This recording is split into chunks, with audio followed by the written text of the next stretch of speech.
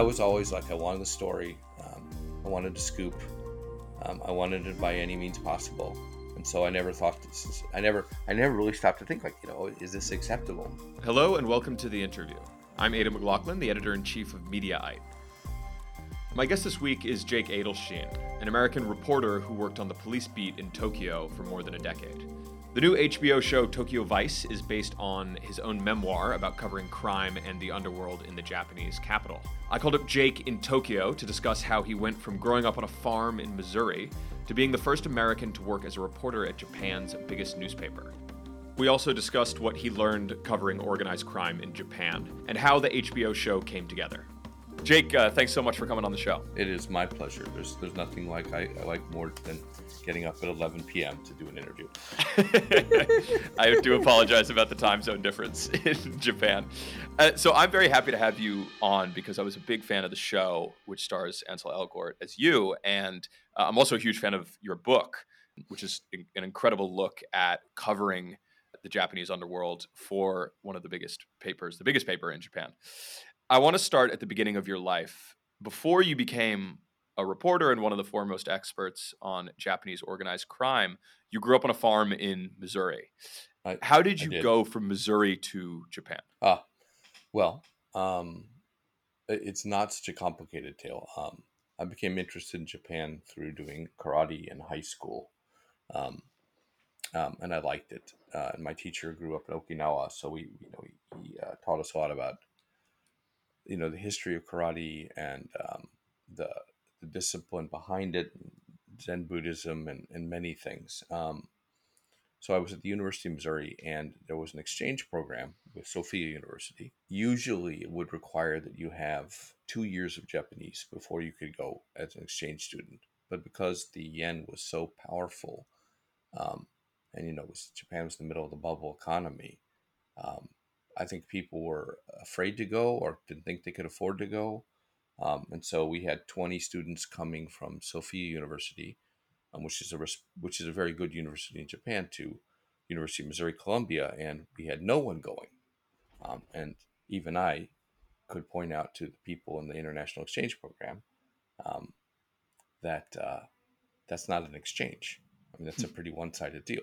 And I said, so you've got nobody going, and I'm offering to go, so you should let me go. And they said, okay. I think that was, the first real negotiation I did in my life, like with high stakes, and it went well. And I remember particularly that the weird thing about it was that I was walking across the campus past the campus McDonald's, which the fact that I know where the campus McDonald's doesn't say much about my college taste in food, but I didn't know where it was. I literally got hit in the face with a flyer for the exchange program, like floating through the air with all the other debris. And I was like, oh, well, I guess I'll go over to the international office and see what's the deal with this thing. So I wouldn't say it was fate, but, things worked out very well. And once I got to Japan, and through a series of chance encounters, I ended up living in this small Zen Buddhist temple in Toshima Ward. I was like, I extended my stay for another year, and then after 2 years, I was like, yeah, I don't want to go back to Missouri.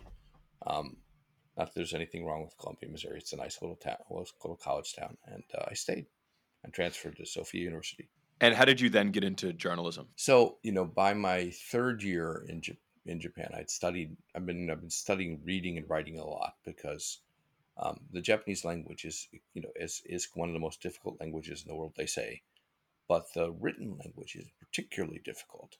And as part of doing that, I decided, well, I'll join the school newspaper and I'll write some articles.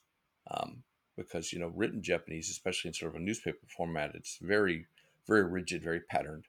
I had been in the school newspaper in the Ichigaya campus. So I went over, I joined the school newspaper, which was in this really subterranean office with no windows, and very poor air circulation, but stacked with newspapers.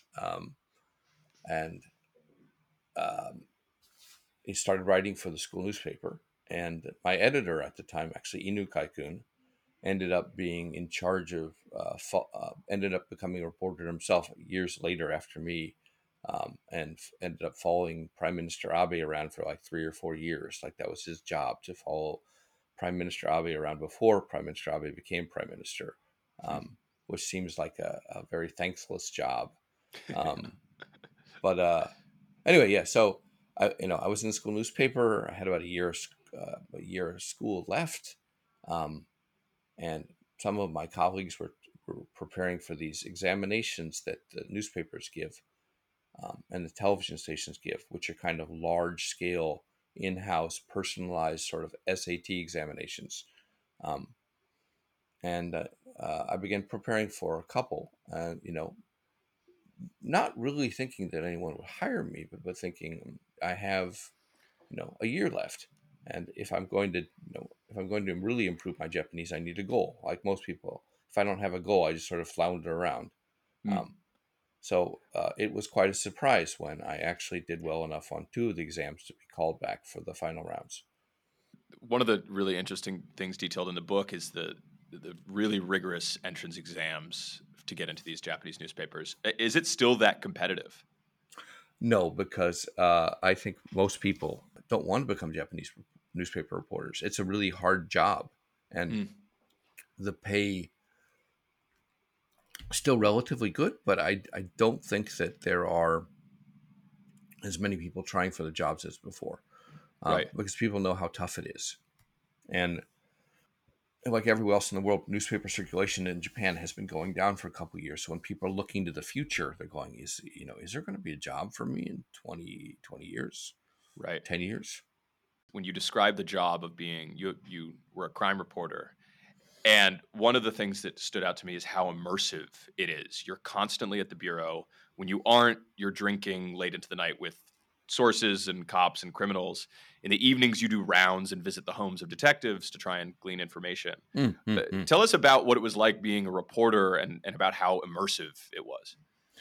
Well, one of the things that I don't think I emphasized in the book much. I mean, it's maybe 3 or 4 lines, but it's important to understand why we do the things that we do. Is that there's a civil servants law in Japan which technically makes it illegal for a police officer or government official to speak to you about something that they've learned on the job. Um, they can be arrested for that. They can go to jail. So it is very rare to name a police source. You can never say Officer so and so said this, or or even referring to a specific branch of a police department can get a lot of people in trouble. Um, and so it's always according to police sources, according to investigative sources, according to government officials. And since we all know that it's not kosher for them to be speaking to us, even though they are, um, the pretext is that we are, and when you go out to talk to them, that you're not really collecting information, that you're just drinking with them, just socializing them, talking about current affairs, world affairs, Right. right? And since you're both shit-faced drunk, I don't know if we can say that on the radio or You're podcast you're anymore. you're good. Okay. Yeah, I used to do public radio in Columbia, Missouri, KOPN 89.5 FM, your community radio station. It still can't exists. can't say shit faced on that on air No, there. no, I think that there used to be like George Carlin's routine about the 7 words you can't say on radio, and Yep. that was one of them. So anyway, so you get drunk, and the pretext is that if anything happens, you're like, oh, I don't. We were just drinking. I don't remember what happened. And maybe you actually don't remember what happened because you drink so much. Um, and since this is the pretext, you can't take memos. You can't take notes while you're with the cops. Right. So you're drinking. I mean, very, very rarely did I do this, but it's, go to the bathroom once and scribble down things. But usually uh, you drink with the cops, the cops from various sections. You, you know, pull out the information or beginnings of information to let you get to the next story. Mm. Um, and then you have the use of a taxi or a company car to take you home, because there used to be a problem with reporters getting in drunk driving accidents, and that's not good for the paper, and that's expensive. So, um, you get to go visit these cops in a taxi company car, and then after you're done, you hop in the car and you write down everything you can before you pass out. So I still have these notebooks that begin with met so and so. Here's what the the South unit is working on. So the North unit is. He said this, and the notes are pretty good. And then by page 4, you just sort of have my pen falling down the paper. And And there's an art to this. Would be like you have to really know the division you're covering. I started 94. I started covering the organized crime division, which is Bodyokudan Taisaku Ichi, Taisaku Ni, and the investigative part. There's an intelligence gathering part of an organized crime control division, and there's a actual ass busting division of it, right? And sometimes the intelligence gathering division will do cases as well, kind of white collar cases, but they were divided into like north, south, east, and west. Pretty simple. So you would find that the head of the North Division, of course he doesn't want to tell you what he's doing, but if you get drunk enough, he'd tell you like, oh yeah, they got this great case they're doing in the South, about these yakuza that have set up this political organization. It's a total fraud, and they're collecting right. donations from people, and you'd be like, oh, that's very interesting. So that was it. And the drinking was crazy because cops drink a lot. Japan is drinking culture. I don't know if you've Right. been following this, but there was a huge news story that if I wasn't working on another project I might have done for the Daily Beast about the fact that the Japanese government was trying to figure out a way to make young people drink more alcohol, right? Um, because alcohol sales are declining for the young. I mean, what country tries to turn Right. youngsters into alcoholics, right? uh, yeah, but, I one cop I really liked. Let's call him Mr. I'm going to go to his house, and he would start with a beer because Japanese people love to start the drinking session with a beer. It's like Toriaizu Biru. Okay, and you have a beer. Then we'd have sake, which I like sake. I develop a taste for it. We'd have sake. Then we would have wine. And then, if it was winter, he'd give me a shot of whiskey for the road. And by the time I got back on the road, I was barely coherent. The notes get less and less legible, I imagine. Yeah, And definitely. I can imagine it would be hard, and you talk about this in the book a little bit, hard to draw ethical lines about how you're gleaning information. Like you have this one great passage that I want you to tell us about, where one of your superiors, you came back with information, you told him how you got it, and he said, well, you blackmailed the source. And you said, well, no, I didn't. I did a sort of exchange of information. And it's sort of, a lot of what you were working with at the time, whether it was having these personal relationships, drunken relationships with sources, even going so far as to have romantic relationships with sources. How did you draw those ethical lines and like tell us about some of those experiences? Well, I mean, here's what I was taught. This was my course in newspaper ethics because I did not go to journalism school, as most reporters here do not go to journalism school. You were taught, uh, most important thing is to write the truth and write something that people don't want written. That's the ideal. I mean, that's what they always say. In fact, in practice, that's not always true. But write the truth that the public needs to know. Um, and and the second thing was protect your sources. And the third rule is if you can't protect your sources and write the truth, then either find another source or abandon the story. And that was it. So, I mean, it's a very gray area here. Reporters and police or reporters and politicians have very, incestuous kind of mutually benefiting relationships. So everything from, the Yomiuri had its own baseball team. And so we would get access to good tickets, but we'd have to pay for them out of their own pocket. I don't think many people understood that. So you could give your favorite cop, baseball tickets, and it had to sort of be under the pretext, like, yeah, here's, I just picked these up for you at the office. So they're not worth anything, right? Right. They're very expensive. So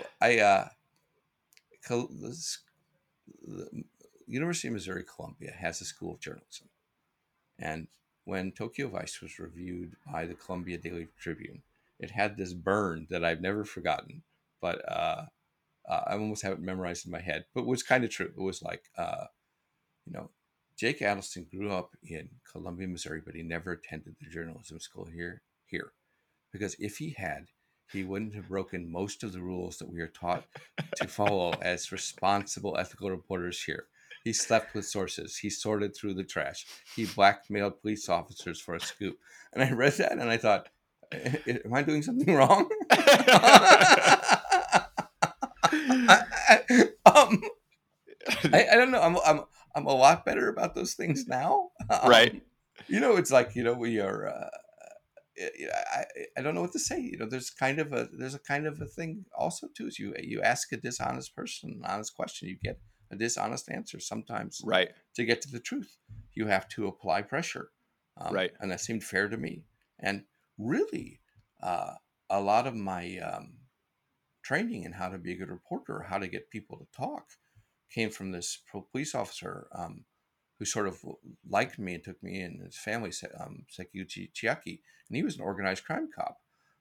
So he taught me methods of interrogation and how to get people to give you the answers. And I don't think many people know this, but cops will threaten, lie, and mislead people to get them to give them the answers. So, that's the classic. Is like your buddy just ratted you out, and Right. since he's being cooperative, the prosecutor is going to ask for a lighter sentence, but you're going to get the book thrown at you.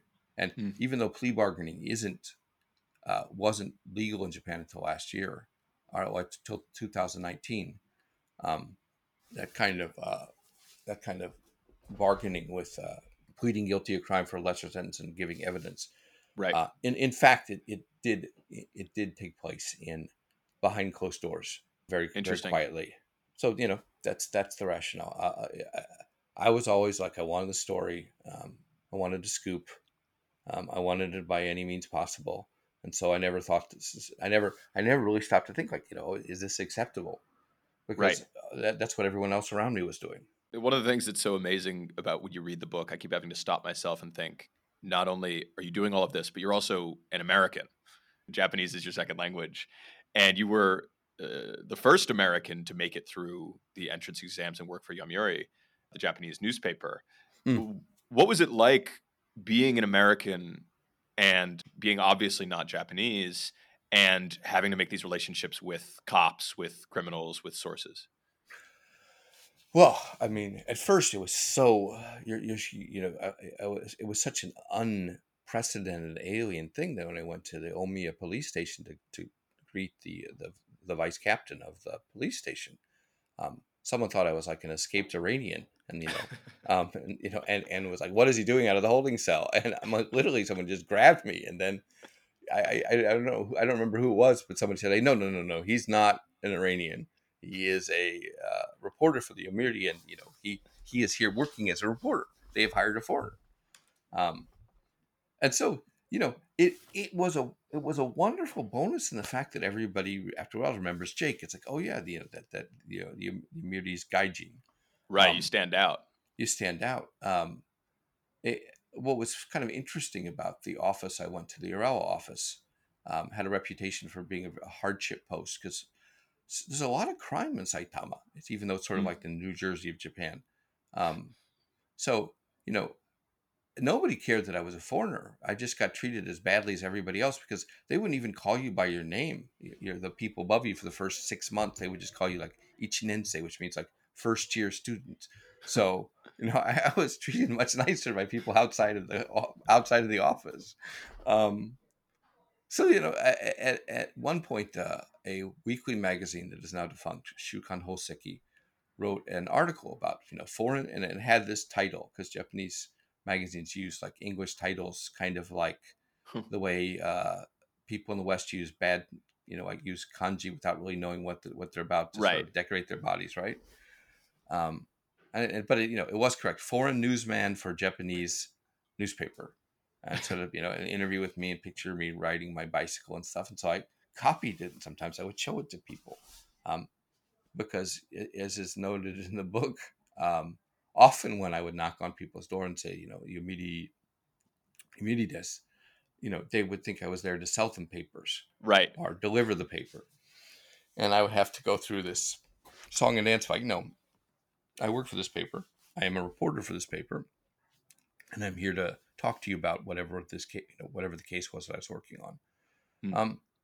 So it was mostly a perk. And really, they told when it's kind of like the military. They all often refer to the immunity reporters as the immunity goon, like the immunity army. What they tell you before you get in and what actually happens when you get in there are two different things. Um, so after a year, I was supposed to be sent to the international division where I would be putting my bilingual abilities to good use. Right? You hire this someone who's bilingual and fluent in both languages, got a good education. Um, you would think that's what would be the natural progression, but I got a call from the head office and they're like, you're doing such a great job on the police beat. We're going to keep you there. Like, we're all amazed by, like, you really have a knack for it, especially covering organized crime. So we're going to leave you on the police beat for a little longer. Congratulations. And I was thinking, congratulations, congratulations. Speaking of covering organized crime, you covered the Yakuza when it boasted some 80,000 members and had Yeah. real influence at every level of Japanese society. How do you explain to people who don't know how this massive criminal operation exists out in the open in Japanese society? One of the things is that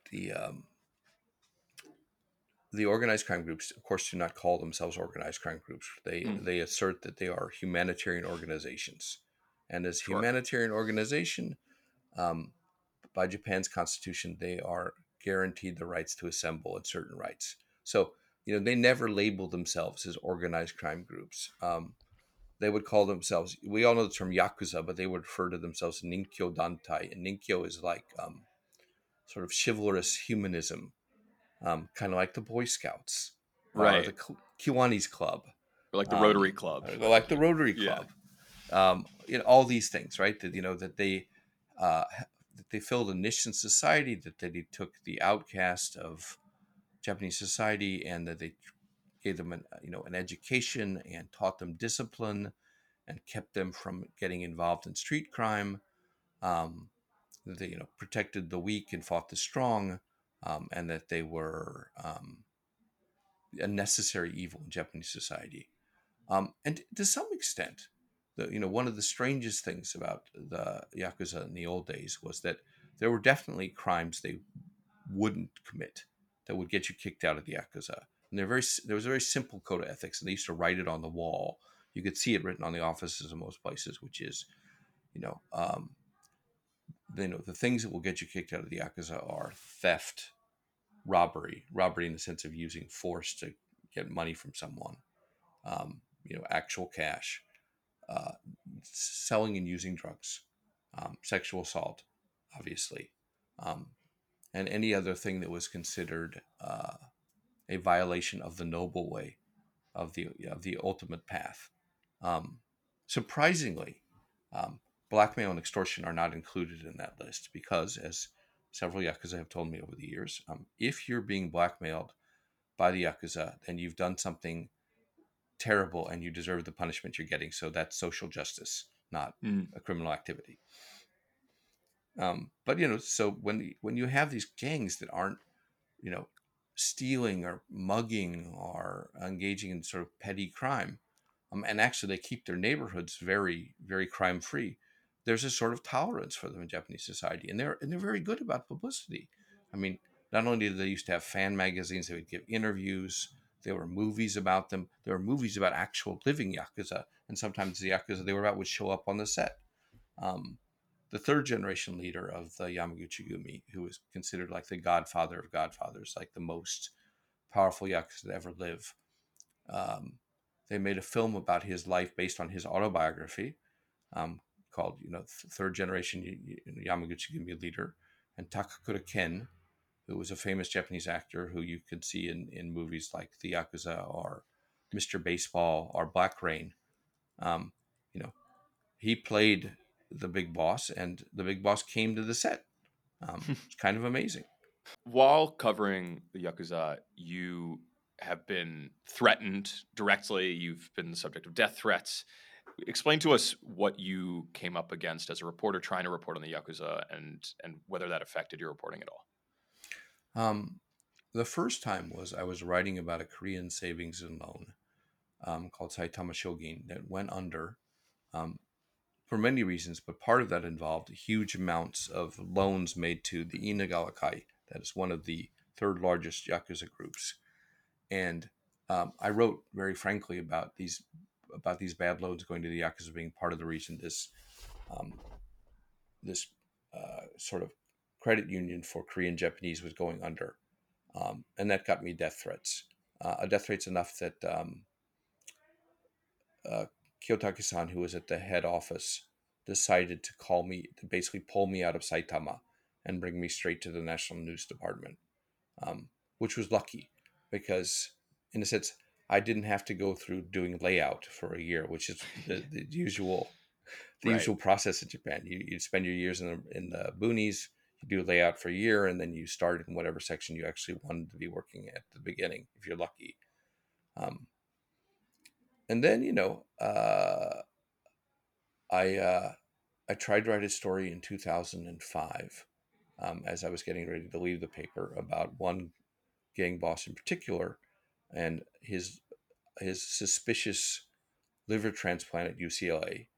And at the time, I didn't know much about it other than that he had gotten a transplant at UCLA around this time, and that he shouldn't have been allowed into the United States because he was on a blacklist, because he had a criminal record. He was a notorious Yakuza who had been responsible for the attack on a famous film director and had been linked to several murders, none of which he'd been convicted for.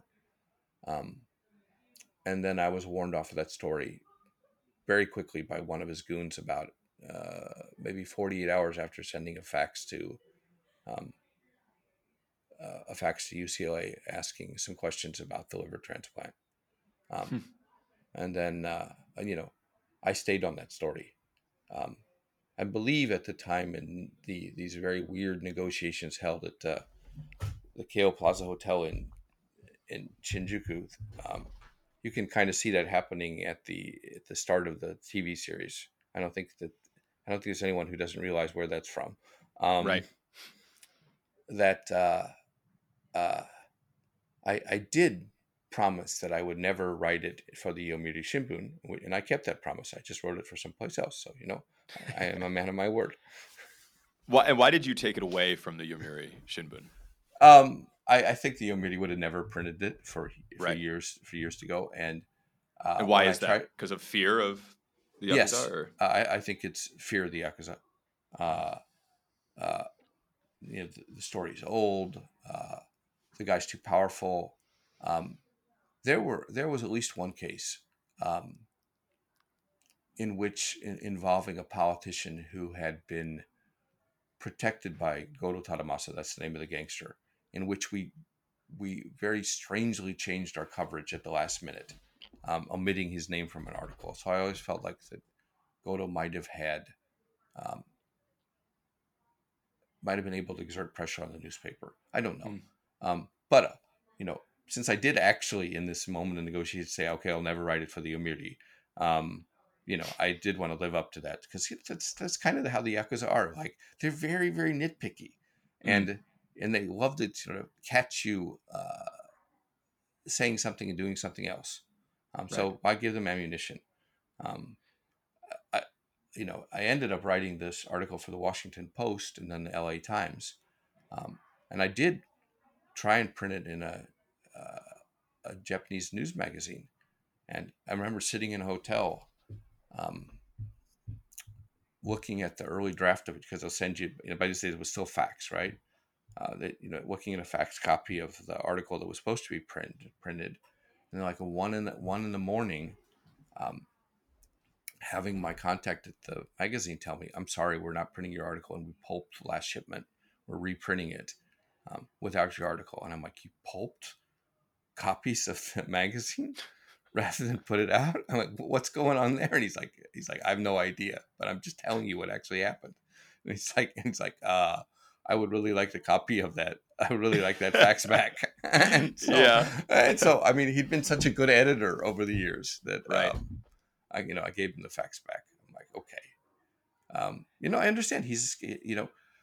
People get scared, Mm. and the original publisher Tokyo Vice was given a 3-page um, reader's report, which noted the dangers of putting out this of this book, and I think very frankly, the person who was doing the assessment said, this gangster is particularly ruthless, and you may have your employees kidnapped or your offices firebombed, and you'll really need to strengthen security. And of course, they dropped the book like it was a hot potato, and Right. I don't really blame them for it. So I never named them. Mm. In I don't think I've ever named them because I'm like, okay, I understand where you're coming from. Right. How much power does the Yakuza hold now? Are you still you still have to fear for your life when you cover them at this point? I'm no longer under police protection, and if you read the exciting sequel to Tokyo Private Eye, which is coming out in 2020, if you read the exciting sequel to Tokyo Vice, which is called Tokyo Private Eye, which is coming out next year, Hmm. um, in French first and then English, um, it gets into those details. But there's this wonderful Yakuza saying, which is the enemy of my enemy is my friend, and over the years, I found a common friend who hated Goro Tadamasa. And at that point, I think I sort of felt like, okay, I'm fine. He has every reason to want me to wake up in the morning breathing. And as long as he feels like that, I'm not really worried about it very much. Because I never pissed off all the Yakuza. I mean, it's like 80,000 people, right? Just one faction run by this creepy, dishonorable, cranky old man who many people disliked because he was a cruel despot.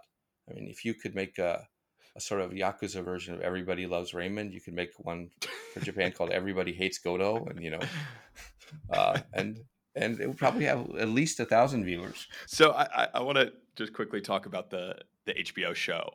Uh, Mm. how did that come to be? Uh, so the book was optioned for a movie, Mm. um, and that and it was going to star Daniel Radcliffe, and I really loved Dan. He was so good about studying Japanese. He was such a Really? nice fellow.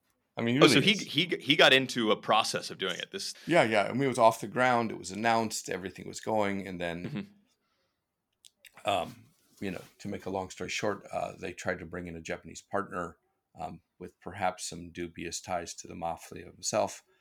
Japan's entertainment industry is really mobbed up. Right. Um, Dating back to the times the Yamaguchi Gumi used to have their own talent agency, an entertainment company called the Kobe Genosha. Um, and when the police forced that out of business in the 60s, um, they set up another prominent entertainment company, who I won't name here, Hmm. was still in business. So those connections are a long time. So anyway, that deal fell through because I believe that probably the Japanese partners for the original movie were like, we don't, we're not comfortable making this film because that may be our old boss that's being depicted here. Anyway, so I'm trying to condense this story. So JT Rogers, who is the showrunner, and I went to high school together. So JT grew up to be a successful playwright. He won a Tony for his dark comedy about the Palestinian-Israeli peace talks held in Norway called Oslo.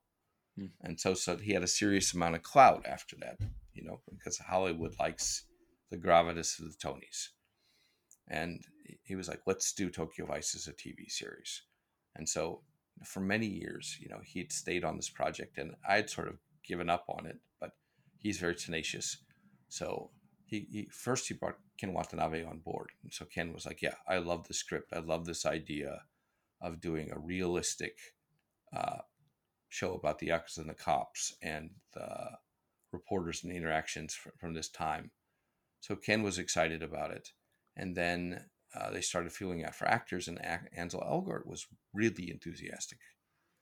So enthusiastic that even though there was another actor being considered, I was like, if enthusiasm counts for a lot. So Hmm. if he's willing to, spend hours and hours learning Japanese, and he really wants to do this. Why don't we hire Ansel? That wasn't my decision, but anyway, Ansel was brought on board, and he even went to the pitch meetings. All this stuff is new to me, because maybe people who are into Hollywood, of course, we know what happens at a pitch meeting. I didn't know. So they pitched it. Ansel went to the pitch meeting, which is really unusual, I think. And then HBO was like, let's not do a pilot, let's do the whole thing. Wow. And after sort of being in development hell for many years, I was really skeptical. I didn't tell anybody about it until basically it was announced. Right, I didn't even tell my own family or my kids. I was like, no. And it took a long time because in the middle we had COVID that slowed down productions. And were you on set, sort of making sure details were accurate? Like, did you play a role in the development of it? Oh, yes, I am very happy to have played a role in the development of it. From very early on, because I've known JT and we've been working on this for years. We went over the storyline for the first season. I pulled out all my photos and notebooks and even illustrations of the office where I used to work, and I worked with the set designer to make sure that it was accurate as possible. We had all these people on staff. Making things look realistic. We went through, there was no iPhone in 1999. So, okay, was there a camera phone in 1999? Right. Well, the camera phones didn't come out until this period. So, okay, at this point, you can't have that there. You can't have a scene where somebody snaps a photo with a camera, because that's not realistic. So yes. And then Mari Yamamoto, who is now, who was an actress. I know I'm supposed to say actor now. Okay, she's an actress, but actor either way. Who was my best friend and a writer for the Daily Beast. We've been writing for the Daily Beast for years. In between acting gigs, she'd often write, and she ended up being in the writer's room as sort of a fact checker, consultant, interpreter. So, there's JT, one of my best friends from high school there, and my best friend in real life is in the writer's room. I wouldn't say working as my spy, because she wasn't. I was like, keep me out of the loop unless it's absolutely necessary. But, occasionally she would be like, yeah, they've got this, they want to do this plot of like Yakuza versus Russian mafia. I'm telling them they're out of their minds. And I'd be like, oh yeah, okay, all right. I gotta step in. I gotta step in here. I don't want to have to fix, I don't have to fix 10 episodes about this or 4 episodes about this. Let's nip this in the bud. No, there's not a world in which the Japanese Yakuza had a gang war with the mafia. Not in this universe, not in the past, probably not in the future. And I'd go over every script. So the first draft, last drafts. I'm saying, this is possible, this isn't possible. Many late night conversations with JT are sometimes the writers directly about what they could or couldn't do.